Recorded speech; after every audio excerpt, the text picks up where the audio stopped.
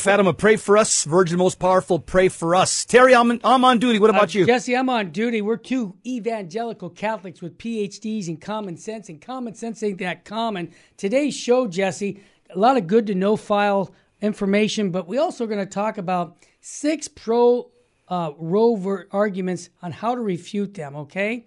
So this is important for us to know that. Also, this is a fascinating topic. How common are near-death experiences? You'd be going to be surprised to the answer to that.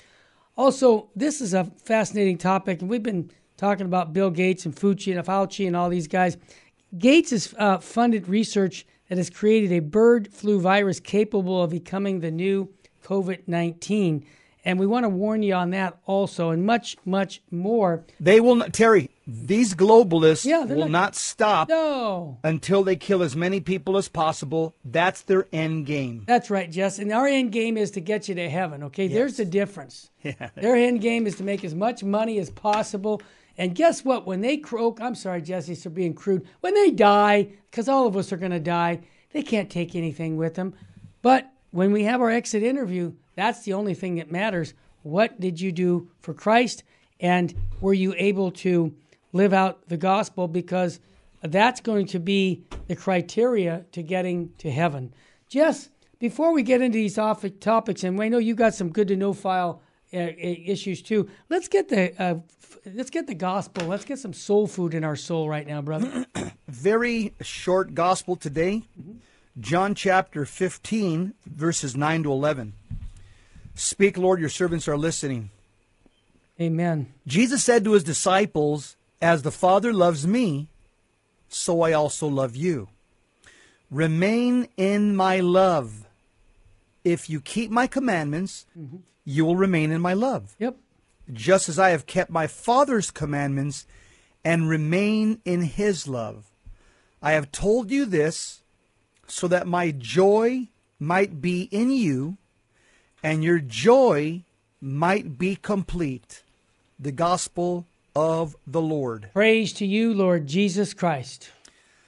Our Lord Jesus Christ today reveals an awesome reality that he loves us the very way that the Father loves him. Think about that. Yep. And what God first concerned himself with remains the main desire, which is what? It's acquiring a people for his name. And this is why Christ is begging us to remain in my love. How do we do that? He told us. By keeping his commandments. That's it. Why? If you love me. Because the commandments, what they do, it saves us from ourselves. That's why God gave us commandments. It's like guardrails. The commandments save us from our own fallen nature, because now we have guidelines. The commandments also save us from the destructive forces of egoism and also the culture of death, the falsehoods from the culture of death. St. John Paul II, he commented on this passage. He said, quote, to keep the commandments is to be faithful to our deepest aspirations, close quote. What are our deepest aspirations? As St. John on the Cross says, at the end of our life, we will be judged by love. That's it. At the end of our life, we will be judged by love and how we loved. And so the commandments, God didn't give us the commandments to ruin our life because, like he wants us to have a boring life. No, the commandments are a way that God gave us. It teaches us to live within reality. Yep. Because the only sure way that we can live within reality and have this joy that he talks about, which is internal, not external. External joy is called, could be happiness or titillation, or liver quiver. No, the joy that comes from knowing Jesus and believing in his promises of eternal life, that's inner. And you can be locked up in a prison like Peter or Paul or the other apostles. You can be, martyred in the Roman Colosseum. And they can take away your happiness, but they can't take away your joy, because joy comes from knowing who you belong to and knowing him by name. Well said, Jesse. I have a quote by the smartest guy in the room, Archbishop Sheen. So bring it in. Full Sheen ahead, as it says behind me. Jesse, I've never shared this one on the air or with you. It's a new one by Sheen. It's on democracy and communism. He says, democracy today finds it hard to make up its mind on what is right. Boy, this guy sounds like he's talking right now. Communism, on the contrary, has made its mind up on what is wrong. All its passions are devoted to evil. Why don't you really tell me what you think, Bishop? Leadership in democracies cannot come out of the ashes of spineless indifferentism. Oh, he's hitting it. When more get mad, not because they lose money, but because right is ignored and wrong enthroned. Then the fires will come back to democracy, fires which will burn like beacons summoning men to a finer and better world. Amen. Jesse, that guy, I was just with Bishop Strickland Tuesday, and he said to me, every time I read Fulton Sheen, it seems like he's alive in our time. He's like, what he's saying is like, it relates so well to what we're experiencing in 2022. Amen. Just how it is. Ruben, Terry got a piece of advice for a lot of good people that have been emailing. Yeah. A lot of good Catholic men have been with a lot of zeal going out there to these rallies. Yes. But a lot of these guys have been getting beat up. So let me give you a piece of advice. Yes. Okay. If you're going to go out to a rally and there's a bunch of pro-aborts there, number one, don't go by yourself. A lot of emails that people send to me, and they're saying, I saw this pro-abortion rally. I had my sign. I pulled my car over. I got out there with my rosary. I went out there and I got beat up or got punched and stuff and kicked. Yeah. So number one, I respect your zeal. God bless you for your having that apostolic zeal. But also there's a thing called prudence. That's right. And remember that what are we expected to do? We're expected to be holy and do our daily duties according to our state in life. I'm a husband, I'm a father, I'm a grandfather. Okay. I'm called to be holy in those three offices. That's right. Now, if I have an opportunity to go pray in front of an abortion clinic, I should probably do that. But that's not mandated. And especially if you're going to go out there, like I went this weekend, and I text a bunch of guys. They all jumped in my truck. We all went out there. Don't go by yourself right now if you're going to go pray in front of an abortion clinic. Even Jesus Christ sent people 2 by 2. For a reason. Yeah, right now, remember, just use prudence. I know a lot of you guys have a lot of zeal, and that's good. God bless you. But be prudent also, because you're no good to your family, to your wife, to your kids and your grandkids if you're at home with 2 broken legs, and a cracked skull. You're no good to anybody. That's right. So remember, we're called to be holy according to our daily duties, according to our state in life. If you can do anything beyond that, that's great, but don't put yourself in harm's way, especially when you have people that need you. Well, good advice, Jesse. I've got some more interesting things to share with you here on Good to Know Files. South Carolina bans transgender people from women's athletes. Awesome. And this is taken right from South Carolina's governor, happens to be a Republican. He signed into law the Save Women's Sports Act, which requires that student athletes from the middle school through college complete on sports teams according to legal sex assigned to them at their birth certificate. It's kind of funny, Jesse, that we make that this is big news. Can you imagine when we were young guys in sports? Can you imagine that they would say something about, hey, we got a transgender woman you're going to fight against, or hey, the guy that plays second base as a shortstop is a woman. It just wouldn't happen. It sounds so odd. It just seems that we've gone so crazy that these stories we have to bring up would never even be thought of, 30, 40 years ago. That's right. Here's the quote of the day, by the way. This is made by Clay Travis. He said, Disney's favorability rating has gone from 77% to 33% in a single year. Wow, that's really tanked. This is why the Disney company is trying to appeal to the entire country, but they shouldn't get involved in politics. They try and make Twitter happy, and then they crush their brand. So that's good news. Yeah. Here's a statement from Elon Musk. This is shocking the country. Okay, let's hear it. Elon Musk said, quote, I might never have voted for a Republican. This election, I will.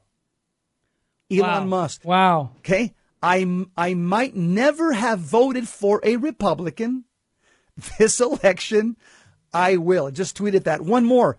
The Biden administration pauses their disinformation board. They're disbanding it before it actually comes to fruition. Why? All kinds of widespread public backlash.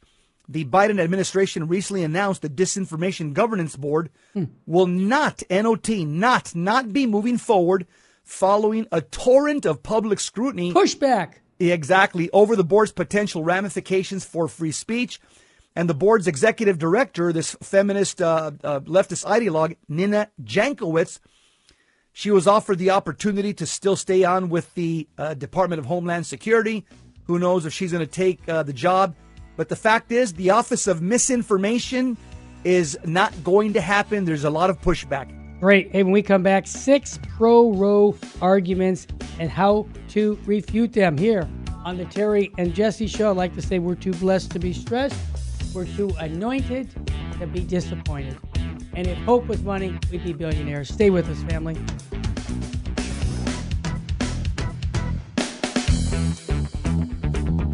Welcome back to the Terry and Jesse Show. To join the conversation, call 888-526-2151. Now, here's Terry and Jesse. This is an important conversation to have. A lot of people are talking with their family and friends and coworkers, and everybody's talking about Roe versus Wade. So we want to give you 6 pro-Roe arguments and how to refute them, because these are the arguments that are used by the left. Let's remember, the Roe versus Wade decision is pending. It looks like the Supreme Court is going to overturn this decision, take it back to the states. And the left, here are 6 pro-abortion rights arguments that are being used right now in public. And we're going to give them to you in order from the least to the most insulting to women and how to answer them. Amen, Jesse. Good so stuff. go ahead. The first one is, Terry. Hit it. No, you go ahead, Jesse. Okay. So the first one is, if Roe ends, more women will die. That's what the left keeps saying, that if Roe ends. Mm-hmm. Yeah. So a USA Today article said the following: staying pregnant is more dangerous than having an abortion, claims sociologist Amanda Stevenson in a recent USA Today article. Talk about what a lie. Completely false and deceptive. So in other words, what this leftist from the USA Today is saying, in other words, that abortion is medically necessary in many cases to save the life of the mother. This is patently false. Pro-abortion rhetoric tries to make you think Roe versus Wade is saving lives because most abortions are about the health of the woman.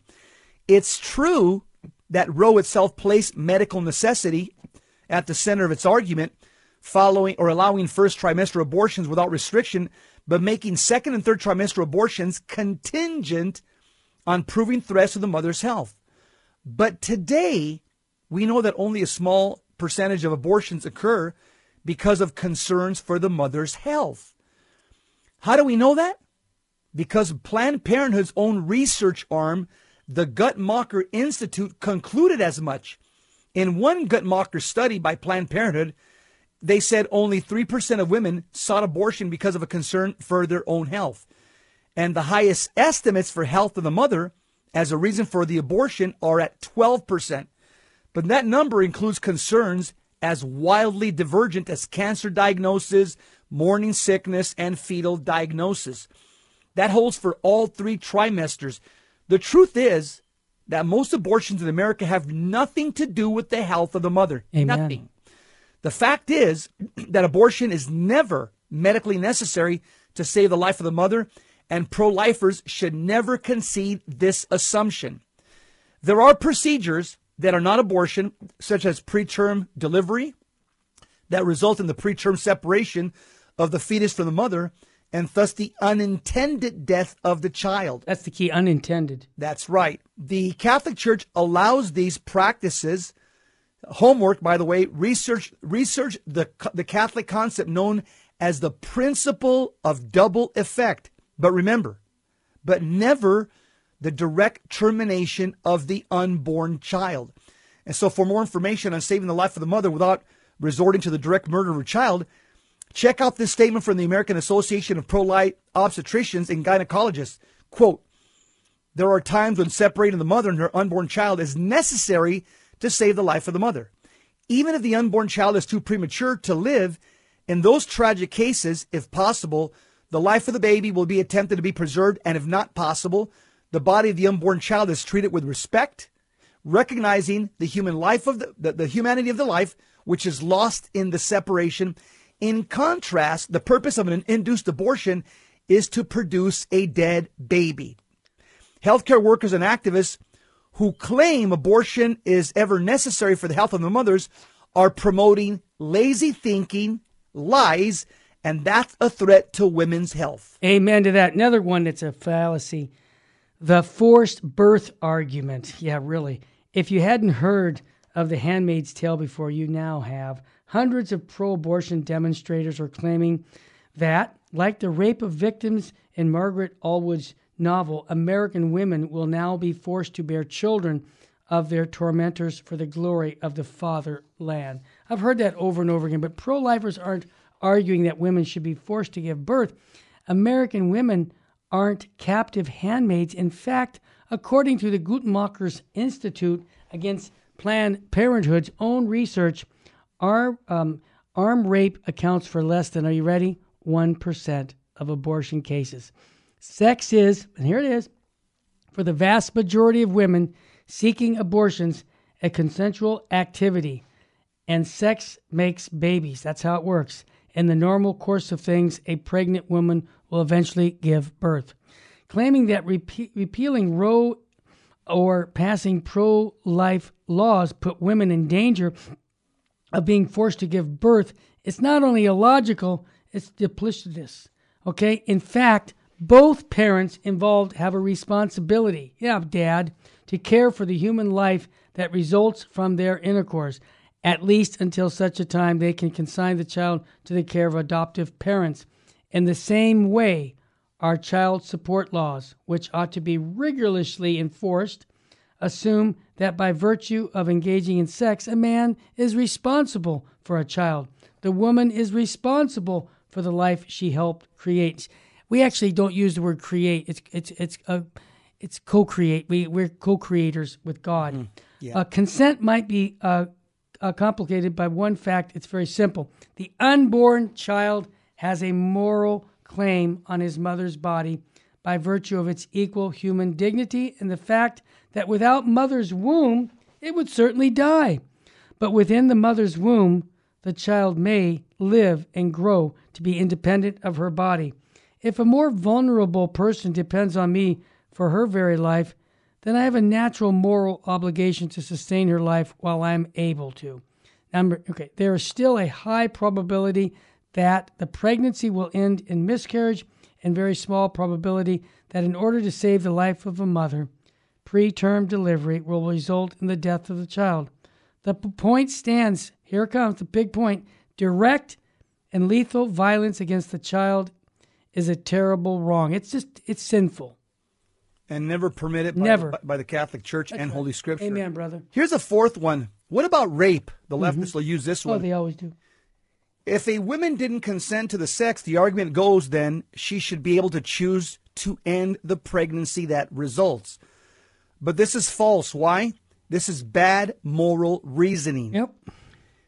In this case, we admit that a grave injustice and violence has been done to the woman, which is called rape.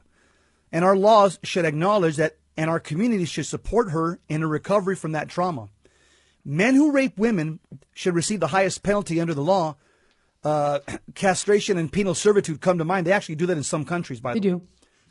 That being said, one grave crime does not give the victim the right to commit another grave crime.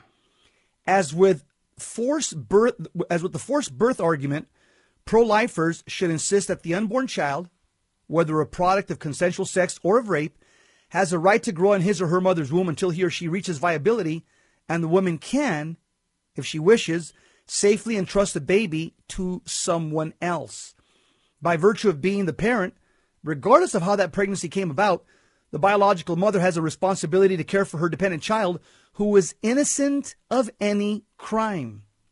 Human beings have a moral responsibility to help the vulnerable. Rape is wrong because the vulnerable party is attacked by a stronger party. The same moral principle applies with abortion. Right. This doesn't minimize the gravity of sexual assault, but when injustices happen, they are never undone by further injustices. Or as St. Paul says, do not repay evil with evil. You got it. Now here's another one. Just because it's a baby, this argument goes, fine, it's really a baby, but it still has no right to use its mother's body. Some debate strategists have called this strongest argument for abortion rights, but it might just be the strongest philosophical argument, meaning it won't make any headlines. Long gone are the days when pro-abortion right activists protested that the embryo isn't really human. Science and ultrasound technology have made that assertion less and less palatable to the average American. That's for sure. Just go watch The Silent Scream on YouTube. It'll tell you. So now they have changed their tune and will agree that, yes, the embryo, in fact, it's a human being. But then they insist that there are circumstances which it's morally good to terminate, I'll say kill, that person's life. An unborn child doesn't have the right to use the mother's body to stay alive, they argue, so the mother can, in all good conscience, unplug her child. Are you kidding me? That's so false and misleading. These arguments are very dangerous because they start with what seems like concessions. Sure, the unborn baby's a baby, but end with a horrific conclusion. You can kill dependent people. The truth is that unborn children do have a right to his or her mother's womb. See the arguments against forced birth and the cases of rape that we just mentioned. Yeah. We're talking about 6 arguments that we need to know because these are the arguments that the pro-aborts are using right now. Yep. And this topic is front and center in our culture right now. And it's very good. It's very good for us, again, to familiarize ourselves with the arguments of the left. That's right. Because they can't stand the scrutiny of common sense. They can't stand the scrutiny of natural law, and they can't stand the scrutiny of sacred scripture. That's right. Yeah, their arguments are baseless, so it's good for us to know what they say and how to respond. Here's another one. The second argument, second to the last argument they use.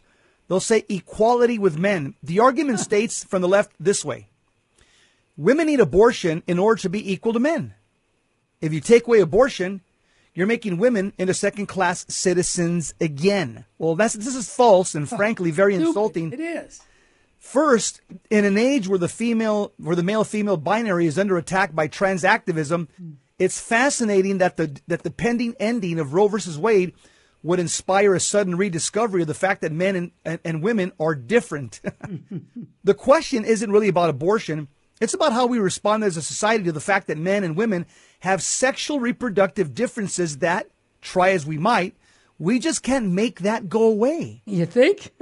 The feminism of the 1960s decided that through the widespread contraception and unlimited abortion access, America could change that basic fact and eliminate those differences. The theory goes, if we can separate baby making from sex and if we can kill off the accidental babies that do pop up every now and then, women could be just like men. Catholic Vote just nailed it with those last 2 sentences. Yeah. That's the crux of the entire argument. Recreational sex. Man. Yes. When the church, when society departed from Pope Paul VI, right, from what he taught, which was a long-standing teaching, that intimacy has a twofold aspect. It has a unitive aspect and a procreative aspect. Amen. When the 60s rejected that, the consequences of that is now recreational sex and abortion on demand. We'll continue with this article on the next segment. It's Terry and Jesse on Virgin Most Powerful. Stay with us, family.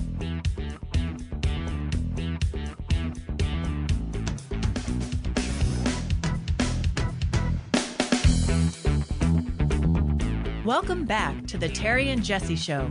To join the conversation, call 888-526-2151. Now, here's Terry and Jesse. 6 ways that you can respond to pro-aborts right now in the pending Roe versus Wade decision, which, God willing, is about to be struck down by the U.S. Supreme Court in the next couple of weeks. When we separated the unitive from the procreative aspect of sexual intimacy, now we have sex for fun, or it's called recreational sex, and people walk away, especially men. Especially, it's caused men to become much more irresponsible because they can walk away with no consequences. But the problem is that this kind of thinking puts all the burden back on women because sex still makes babies. That's right. And the Guttmacher Institute, the arm of Planned Parenthood, they report that over half of the pregnancies in the U.S. this year will be unintended, which means that's recreational sex. Yeah. And when she gets pregnant, the woman, not the man, has to commit an act of lethal violence in order to maintain her equality. She has to make decisions to end her child's life, inject herself with contraceptive hormones, and live with the aftermath of the dead child. Yep. And that's hardly any equality that any woman should desire. But what if, instead, women turned around and demanded chastity from men? What if they demanded that biological fathers paid their meaningful child support? What if public policies required both the man and the woman who had produced a child to act like parents? The left's proposed equality is anything but, and the result is a whole mountain of dead babies and generations of hurt women. Yeah, Jesse, not only hurt women, it's been statistically shown that these women that have abortions, depression comes in, suicide at a very high level. You never hear the left talk about the effects of abortion on women. Never. I've never heard them say one word about it. Jess, this next one, you're a minority, you're Hispanic. Come on, Jess, what about the minorities? I want you to talk about that right now. Vox recently covered this is ridiculous. The Senate's failed attempt to codify Roe nationally and included this little jab. Yeah. Abortion restrictions have disproportionately harmed low-income people, particularly Black and Hispanic, who are already less likely to have health care coverage for abortions and who face more obstacles accessing alternative options if their states erect barriers. Now, this is false and most insulting to minority women. It is. This one wins the prize for the most insulting because it assumes that easy access to abortion helps underserved minorities. It doesn't. Nope. It only offers America's most needy mothers one option: kill your child. But let's get back to the Vox quote and note the several loaded words in their claim. Vox blithely assumes that restricted access to abortion harms low-income people. They mean women, but they just won't say it. Yeah. Pro-lifers should not concede this point, but turn it around and point out that the unlimited abortion license has disproportionately harmed, as in killed, members of the Black and Hispanic communities, right, according to the Guttmacher Institute of Planned Parenthood. The abortion rate among Black women is 5 times the rate amongst white women, and the rate among Hispanic women is double that of white women. In New York City, more Black babies are aborted annually. That's right. It's a fact. Annually than are born. Yep. And there is ample evidence from the history of pro-abortion politics and institutions that this is one of Planned Parenthood's primary motives for promoting abortion in the first place. So the response when outlets like the liberal PBS claim that, quote, Black and Hispanic women have the most to lose if Roe is overturned is to say no. In fact, minorities have the most to gain if abortion is restricted because fewer of them will be killed before birth. Amen. We will have more Black and Hispanic children, so let's find ways to care for them, not kill them. Yeah. As for the charge that women and minority groups face more obstacles accessing alternative options, That's a problem pro-lifers have been leading the charge to solve since before Roe.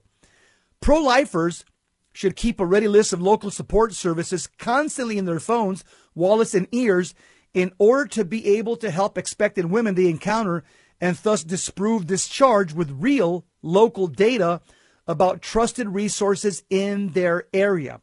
And if anybody tells you minority women should have unlimited license to abort their children because they don't know about other options, your best and most obvious response is to give them an easily accessible list of those other options. That's right. And to wrap this up, finally, the best pro-life response to the Roe left is, of course, prayer. Because our struggle, as St. Paul says, is not against flesh and blood, but with an evil that has sought the blood of children since the beginning of human history. Yeah, this is the demon god Moloch. And for 2,000 years, the Catholic Church has come to the aid of mothers and children like no other religion. We should be unafraid to claim that heritage and stand strong for the most vulnerable among us today. Terry? Amen. You can go to CatholicVote.org for that article. Jess, well said. Jess, the next topic we have this is a question about how common are near-death experiences. I think when we share the numbers, I think people will be surprised. Go ahead. Terry, the Catholic Church teaches that. Yes. I like this article because science is now teaching what the Jews and Catholics have taught for thousands and thousands of years. What is that? That we have a soul. Because this flies in the face of Darwinian evolution. We don't have a soul. We are just a hodgepodge of protoplasm and veins and sinews and bones and tissues and cells that are traveling at the speed of light, colliding into each other, making matter. No, science is now demonstrating that we have a soul. How do we know that? They're called near-death experiences, NDEs. And they're reported by an estimated 200,000 Americans a year. And studies around the world suggest that near-death experiences are a common human experience. They've been recorded in the folklore of many cultures and recorded by people from diverse backgrounds and in widely varying circumstances. So whatever the explanations behind them, near-death experiences have a significant impact on many people. And this just reminds me, Cardinal Ratzinger once said years ago, he says, those that don't embrace the truth in this lifetime will embrace the truth when they die. In other words, Terry, people when they die, they're realizing, whoa, the Catholics and Jews were right. Yep. I do have a soul and I will be judged. Terry? Yeah. Jesse, one more comment about this is I've seen it on YouTube, near-death experiences. If you just Google that, you can watch so many people talk about their near-death experiences. Some of them are really profound, and some of them are having diabolical near-death decisions. And you've played these on Jesus 911 where people have been really scared, and we call it imperfect contrition, where they're back and saying, I'm not going to live the way I was living because I was going to hell. Remember that, Jess? And the person said, not now. I'm coming back. I'm going to follow the commandments. I'm going to love Jesus. And that near-death experience was God's megaphone to get his attention from that painful thought of going to hell. That's why I think, Jesse, that topic of teaching people that there's hell, and they say, oh, that's too hard. Don't tell people that. You'll scare them. You know what, Jess? It's reality, okay? That's why these near-death experiences have changed people's lives for the better that I've read. All right, here's one. Let me just share this one paragraph from this article. It says, a survey of 2,000 people in Germany published in the Near-Death Studies Journal found 4% had experienced a near-death experience out of 2,000 people. Wow. Now, in 1982, a Gallup poll found that 15% of all Americans who had almost died under widely varying circumstances reported a near-death experience. And here's the way it breaks down. About 9% of Americans reported the classic out-of-body experience. 11% of Americans said that they entered another realm. Yeah. And that's what we would call heaven or hell, another realm. 8% that had near-death experiences of Americans said they encountered spiritual beings. In other words, God, angels, demons.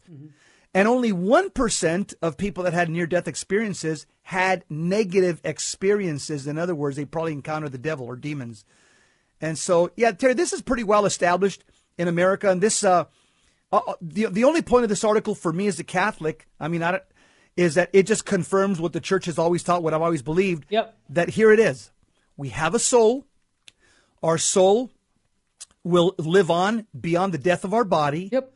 Our soul will go before the presence of a mighty, holy God. Yep. We will be judged immediately. If you're in a state of sanctifying grace, you will be saved. Most people will go through purgatory to be purified, to be perfectly purified. If you're not in a state of sanctifying grace, if you're in a state of mortal sin, you will go to hell. It's final. There's no do-overs. There's no hey coach, can I get a participation trophy? I gave it a good try. No, it's a one and done life on earth. We are on a very stage right now. We're performing for God, and we're performing every single day by our words and by our actions. Every action is like a blank check. If Christ's name is on it, it has infinite value. What's happening today, Jesse, is pleasure is taking over. Everything is about make me feel good. And that way, when we talk about heaven and hell and purgatory, the four last things and final judgment, people don't want to hear that. But you know what? Here at Virgin Most Powerful, I don't know of a show that we do that doesn't talk about judgment and how important it is to get right with God. Because that's the whole point of Virgin Most Powerful Radio. As a matter of fact, Jess, I want to plug the men's conference that's coming up on the 17th of June here at the Sacred Heart Chapel. You're going to be there. Ruben Nava will be there. I'll be there. People can go to vmpr.org to register for that. And this weekend, if you're up in Northern California, Jess, tell them about where you're going to be. Yeah, I'm going to be at St. Mary's Catholic Church this Saturday from 8 a.m. to 4 p.m. with Doug Barry. Mm-hmm. It's in Oakdale, California for the 7th Annual Northern California Men's Conference. Awesome. St. Mary's Catholic Church, Oakdale, California. When we come back, this is an article. We won't have enough time to do it all, but it's about Bill Gates funding research that's created a bird flu virus capable of becoming the new COVID-19. My line on all this is follow the money. Mr. Gates, Fauci, and all those, they're making billions. The pharmaceutical companies are making billions on us. And we're going to talk about how that all happened and how you need to be a high information Catholic here on Virgin Most Powerful on the Terry and Jesse Show. Stay with us.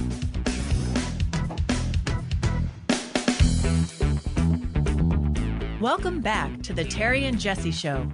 To join the conversation, call 888-526-2151. Now, here's Terry and Jesse.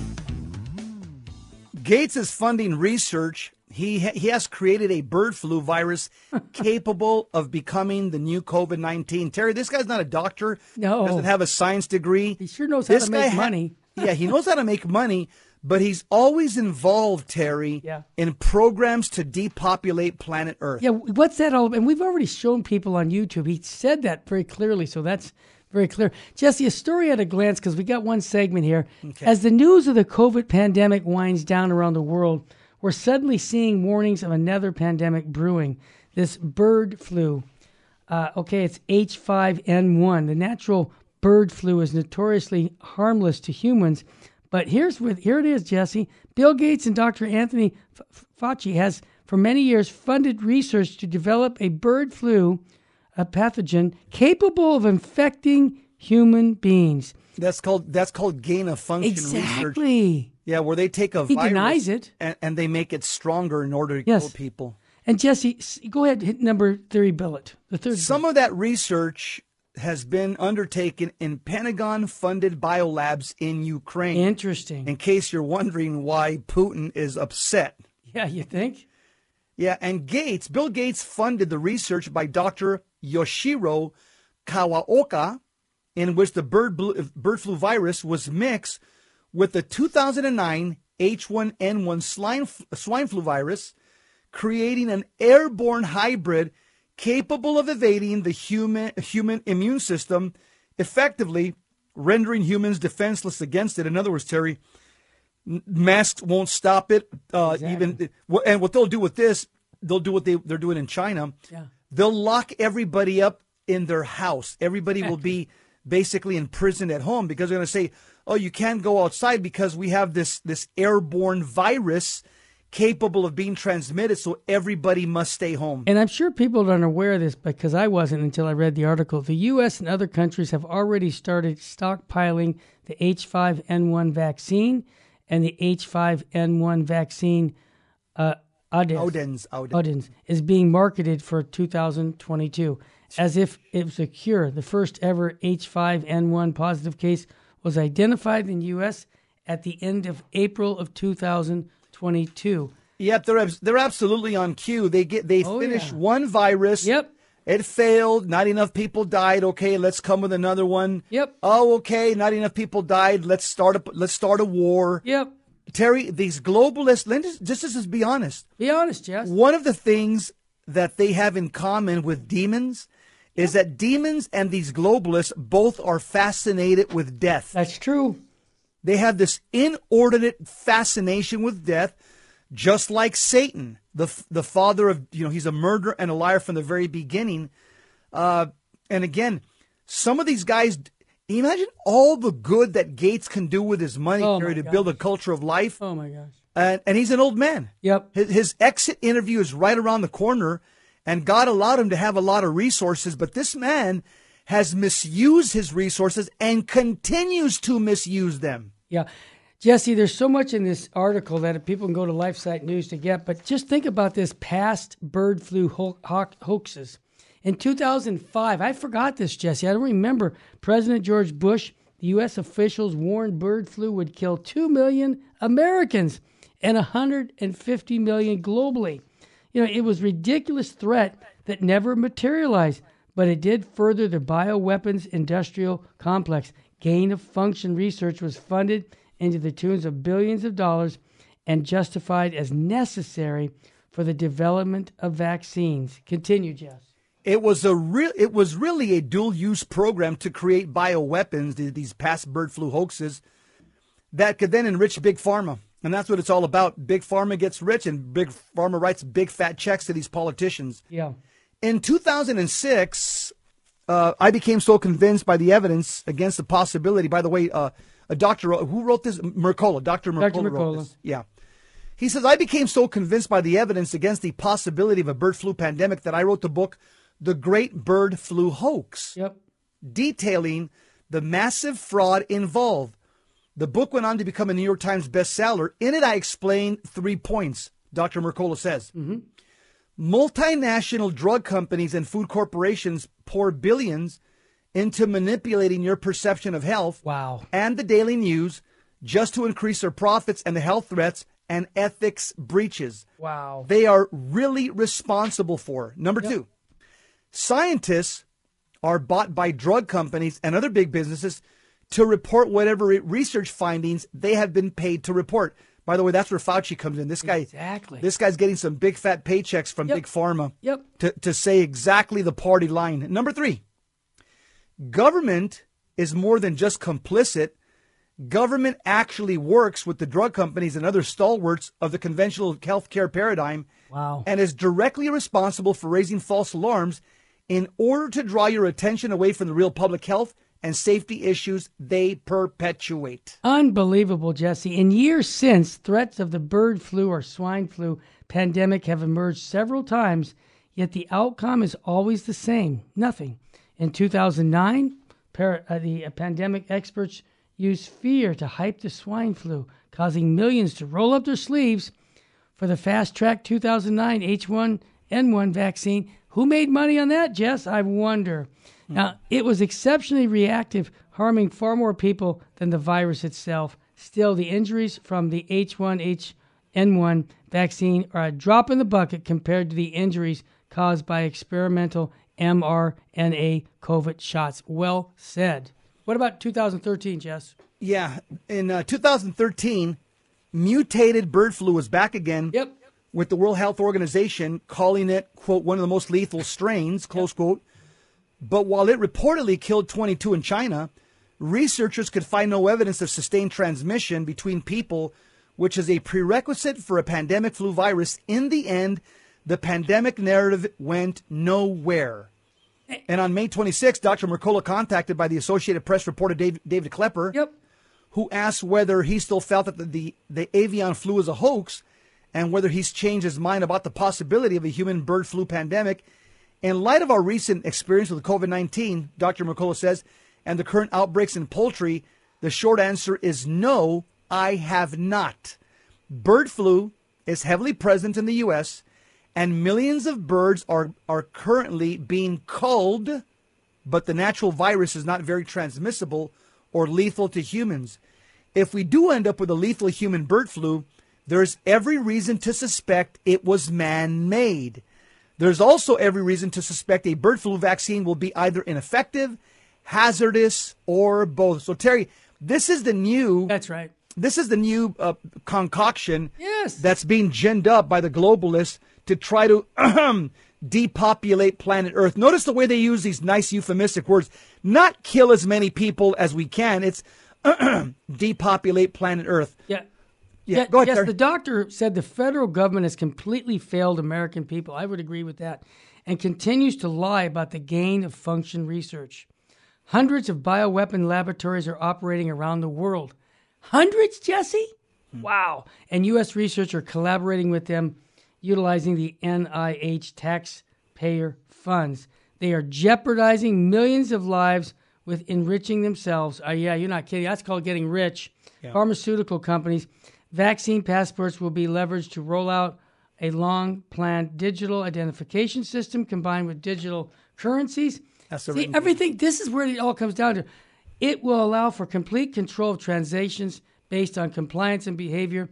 If the bird flu becomes a highly transmissible and lethal to humans, it will be engineered virus from where? U.S. or Chinese government-funded biolabs. Yep. Wow. They want to track us. It's the mark of the beast spoken of in the book of Revelation. They want to keep these globalists like Bill Gates, Soros, and other Warren Buffett and others, Klaus Schwab. Yeah, he's another one.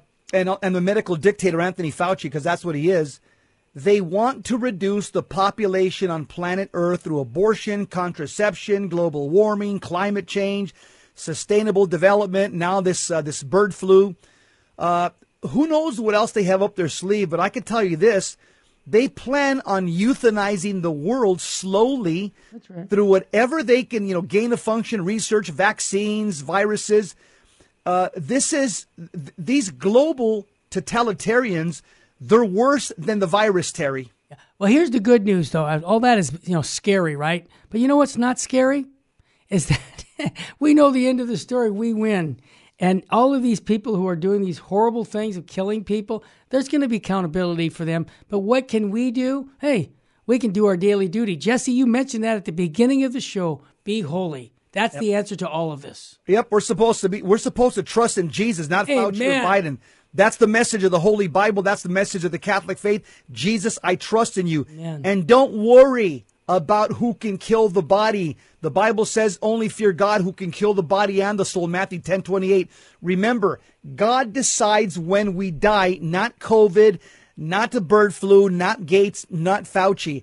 St. Paul feared nothing, not even death. In fact, he said in the Bible, in Philippians 1:21, for me to live is Christ and to die is gain. Remember that. For me to live is Christ and to die is gain. That's why all the early Catholic martyrs, they all saw death as a positive option. Yep. I do. Terry does. Yep. I hope you do as well. Yes. And again, I want to thank all of you who are supporting us at Virgin Most Powerful. I just got good news. I'll tell everybody our Bishop Joseph Strickland show just got picked up on a large station, the largest station in Ohio. Praise the Lord. In Cleveland, big city. Yeah. And we couldn't do it without you, our supporters. So we're reaching more people. More of the stations are realizing that Jesse and Terry and Strickland and all these shows that we put on, we're not crazy. Yeah, we're crazy about our love for Jesus Christ, okay? We're fools for Christ. We're fools for Christ, as St. Paul would say. Yeah, but here's the point. We couldn't do it without you. And I just want to take a minute to thank all of our monthly donors, people who make donations to us to keep the electricity on, to keep us paying for our engineers, our people who make these things happen behind the scenes. Jesse, myself, and all the other radio hosts, yeah, we're visible. I get that. But trust me, the people behind the scenes are doing just as important work as we are, and I want to thank you. You can go to vmpr.org If you'd like to become a monthly donor, we send you all kinds of material. Jesse, I end every show with you by saying, what state should we be living in, brother? Live in a state of grace. Don't live in a state of mortal sin. Don't be afraid of the bird flu. Be afraid of living and dying in mortal sin. The virus against us is sin, and the only vax that we're going to push on VMPR is called the blood of Jesus. It's called the Holy Eucharist. Remember, as St. Peter says, Acts chapter 2, verse 40, save yourselves from this corrupt generation. Be holy or die trying. And remember, we want to pray for all these wicked men and women that are infecting us with their natural, fall to sin. Remember, Our Lady said souls are going to hell because no one is there to pray and make sacrifices. Let's pray for them.